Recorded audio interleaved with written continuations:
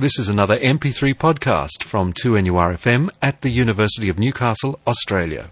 2NURFM 103.7. We're talking travel, brought to you by our sponsor Travel World on King. And Sally Lucas, your premises were actually fairly well affected by last week's floods. Yes, and I'm sure we're not on our own there, Jane, but our particular area of Newcastle West, as people probably saw such incredible images both on TV, papers, websites, etc. I mean, that whole area was a raging torrent and was really quite scary. Our office was virtually flooded, and if anyone knows our building, we've got a few steps go up to the front and then you walk into it and then the water was up to sort of halfway up desk level. So we're probably talking, 6 feet or so.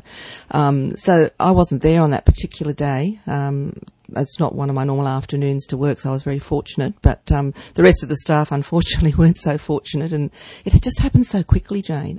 They couldn't even get their cars out. We have a little car park out the back, but it backs onto the canal. So there's 7 cars still stranded there at the moment. But what we're just saying to people is that we are operating, even though our doors are closed there. We have been able to relocate to temporary premises that unfortunately are in somebody's home, so we can't have people come and visit us yet.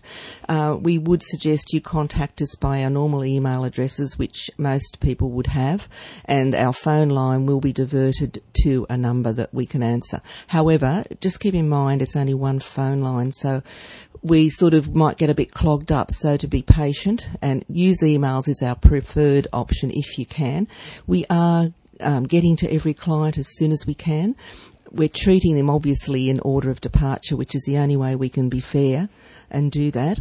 We have secured everybody's documents, so no one needs to be concerned. There's no passports and things lost. Luckily with e-tickets these days, where they've been damaged, and lots of documents are e-documents now, electronic, we can reissue these, so that makes life a little easier, even though it's a lot of reissuing to be done. It can be done. So these are, I guess, one of the benefits of what progress is in having these e-documents.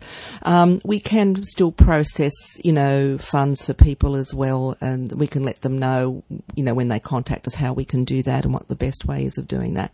So, yep, we're there. We're playing tag team and operating. We're operating. So we hope, this is hope, to get back into one half of our premises, which will all be squeezed into both our corporate and leisure next week. They're hoping. They're working really hard at the moment, disinfecting, cleaning out, getting one part of the building ready, then they'll work on the other. So we will let people know, obviously, once we've got more definite date, but sometime next week is our hope. Oh, that sounds like good news. Yes. Now, in the meantime, let's think about some really nice places.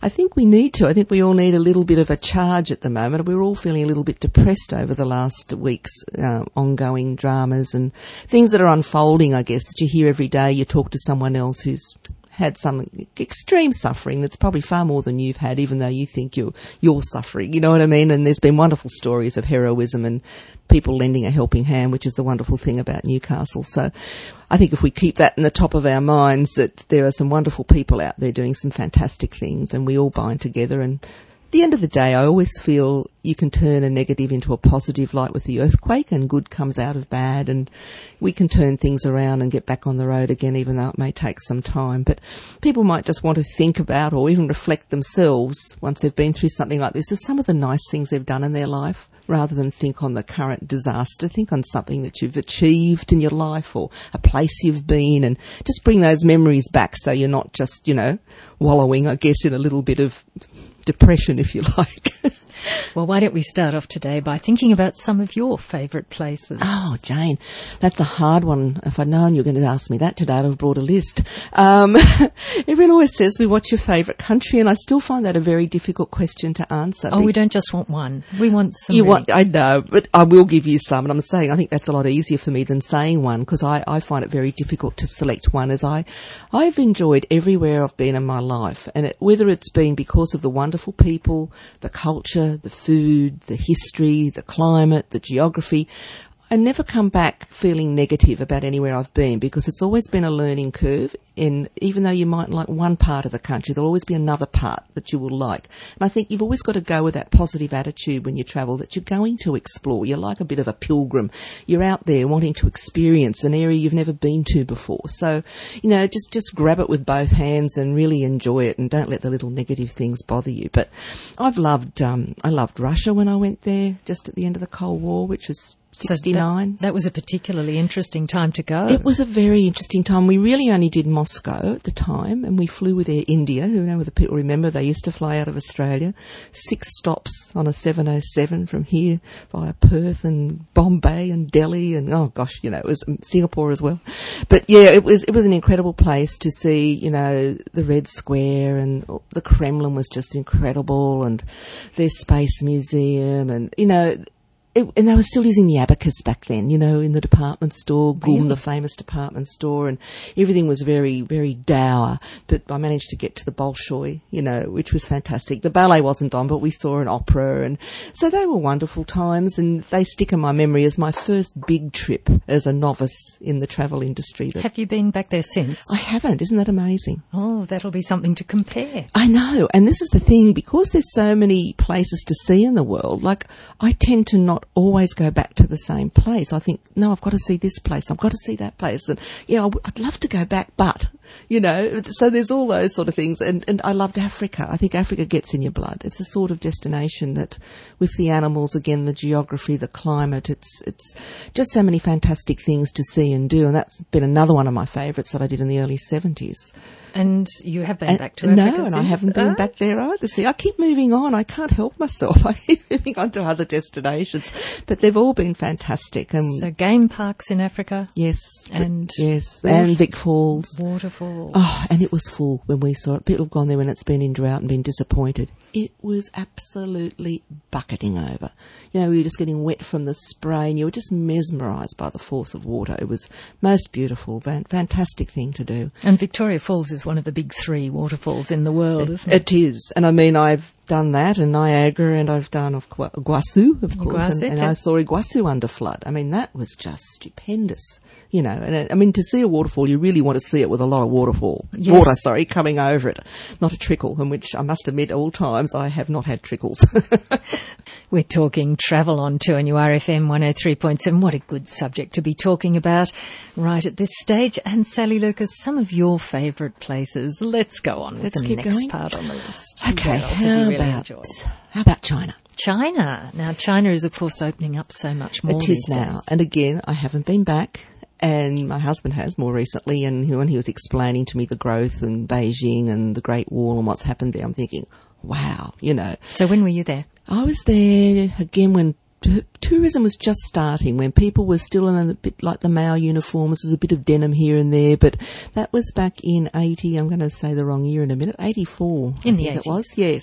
And I took a group, Viva Holidays, do you remember that company? And it was part of our old Traveland company in those days. And I escorted a 3-week itinerary, and we followed the Silk Route. So it was the most fascinating journey. And talking to people that have been back recently, once you move beyond those cities of Beijing, Shanghai, etc., it still hasn't changed. So anyone who wants to do that Silk Route, it is absolutely a magnificent experience, because China is such a huge country, and you've got such diverse geographical situations there, like, riding a camel in the Gobi Desert out of Dongwang. Turfan is the second lowest place on Earth after the Dead Sea, and temperatures there are regularly in 50 degrees plus because it's desert. You go right up to Urumqi in the northwest, in the Xinjiang Autonomous Region, which is very close to Mongolia, so they all look very Mongolian. And people still live in these yurts, which are these little huts. And up in the mountains. Made with animal skin? Yes, they are. And it's pine forest. You can smell all this beauty, so you've gone from a desert, and the next thing you've got a pine forest and a lake. And then, of course, you've got south with Guilin with its wonderful limestone pinnacle peaks, and, of course, your famous Yangtze River. And I mean, Shanghai now is an in-your-face, big, bustling city compared to the days when I was there. And Beijing is just, in gridlock with traffic now compared when I was there. No one had a car except if you're an embassy member or a taxi, or everyone was on bicycles, So these still are things that are in my memory, and I love these memories of places as they were, and you look at them now again or look at pictures or talk to people who've been. It's interesting getting the comparisons. Other places, let me think. I love France. I don't need to say that. And that is a place I have been back to a few times, so I'm lying when I say I don't go back to places, aren't I? But I do love France, and I love its scenery and culture and cuisine and the geographical layout of France, again, with its wonderful mountains and rivers, and it's beautiful as well. There's a bit of difference between Paris being the capital and the countryside. Again, the countryside hasn't changed. And this is what people have got to realise. Once you move away, okay, we are in the world of progress and modernity, but there's still always a back area, a backwash, where you can go and still see life as those local people have always lived it. Like people, I'm sure, who come to Australia and go to the outback. Those farmers out there haven't changed the way they live their life. They've got power now and they've got this and that, but their actual lifestyle is the same, and they live their life the same, like they do in France or anywhere else. Vanuatu, it was once a French-British condominium, and now it's independent. It was the New Hebrides. And it was left with this remnants of French, as well as being, of course, the Nivan people.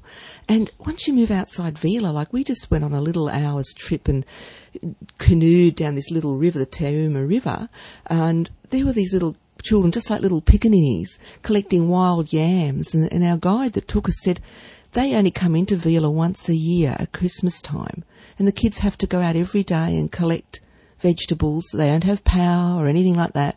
So you've got to remember there's lots of these countries are still living life, and that you should go out and experience that. Don't just fly into the cities. Move out into the outer areas, and you'll really still see life as it has always been lived in most of these countries. It's very interesting to see people doing things in a way that we are not familiar with here. Of course, us being so young, or we being so young. I mean, South America is another place as a favourite, of course. As you know, I've raved about Machu Picchu. A lot of these places with their treasures like this, whether it be the pyramids or the wonderful ruins in Mexico and so on, they're really trying to stop people now because they're getting over-trekked, and of course they haven't been able to climb the pyramids since about 1986, would that be right, I think? A while anyway, but people still sneak in, and, it's sad because we don't want these ruins to crumble. We want them to be there for everyone to see, but we want people to be careful and treat them like fragile pieces of porcelain. Like, you really got to realise these are treasures of the earth, and they're wonderful to see, but please look after them. Look after them so that they're still there. There for the next generation, absolutely. But we can still enjoy them as well. Oh, absolutely. Look, just some fantastic places out there to experience. A lot of wonderful places in the world. We're talking travel on 2NURFM 103.7. Now, Sally Lucas, there's a website that we can go to find out about safety records of different airlines. Yes, and I hadn't even heard this before myself. It was an article in a paper, probably now 3 or 4 weeks ago, and I just sort of hung on to it out of an interest point of view and just found it again this week when I was doing a bit of a clean out, as we've all been doing this week. And it was interesting that they gave a list of airlines that have had no fatal passenger events since 1970. It's actually published on a website called www.airsafe.com, but the top 5 that came out of that was still Qantas, Southwest Airlines, which is an American airline, Austrian Airlines, Hawaiian Airlines and Finnair. And I'm sure there's others that are listed. They only listed a few in this particular article. And also CASA has, its own website as well. And there's quite a few of them. So, but if you got onto that one anyway, it seems to be the easiest one. There is www.casa.gov.au/airsafe, so you can go in and look at the CASA website as well. But if people are a bit concerned and like to know, and some people do like to know if they haven't flown before, the safety record of an airline, it'd just be something they can do. It's just a little bit of an extra planning in your trip, and any extra planning that's going to make you feel more comfortable about how you travel is a good thing to do. Good thing. Yeah, so there you go. And Qantas, I still think, they, on average, are still a very good airline, even though they get a bit of bagging in the press from time to time. But I think overall, as we've discussed off air, Jane, that it does depend, like anything in life, on the staff. One staff one day and a shop, I'm sure, can be friendlier than staff on another day with assistance and help. It shouldn't be like that on an aircraft, I agree, but I think sometimes it does depend on the crew. But we do know that Qantas has that fantastic safety record, so that's always still something to keep in mind, isn't it, when you're flying? And I believe they're working on their service too. Well, that's right. They're trying to improve that day by day. So come up against, there's so much competition these days too, of course, naturally, than there was many years ago. So you really have to keep on your mettle in all things, not just travel. Yes, and that's right. Absolutely. Now, have we got any hot deals for today? Oh, well, I thought I'd have to throw just a few in.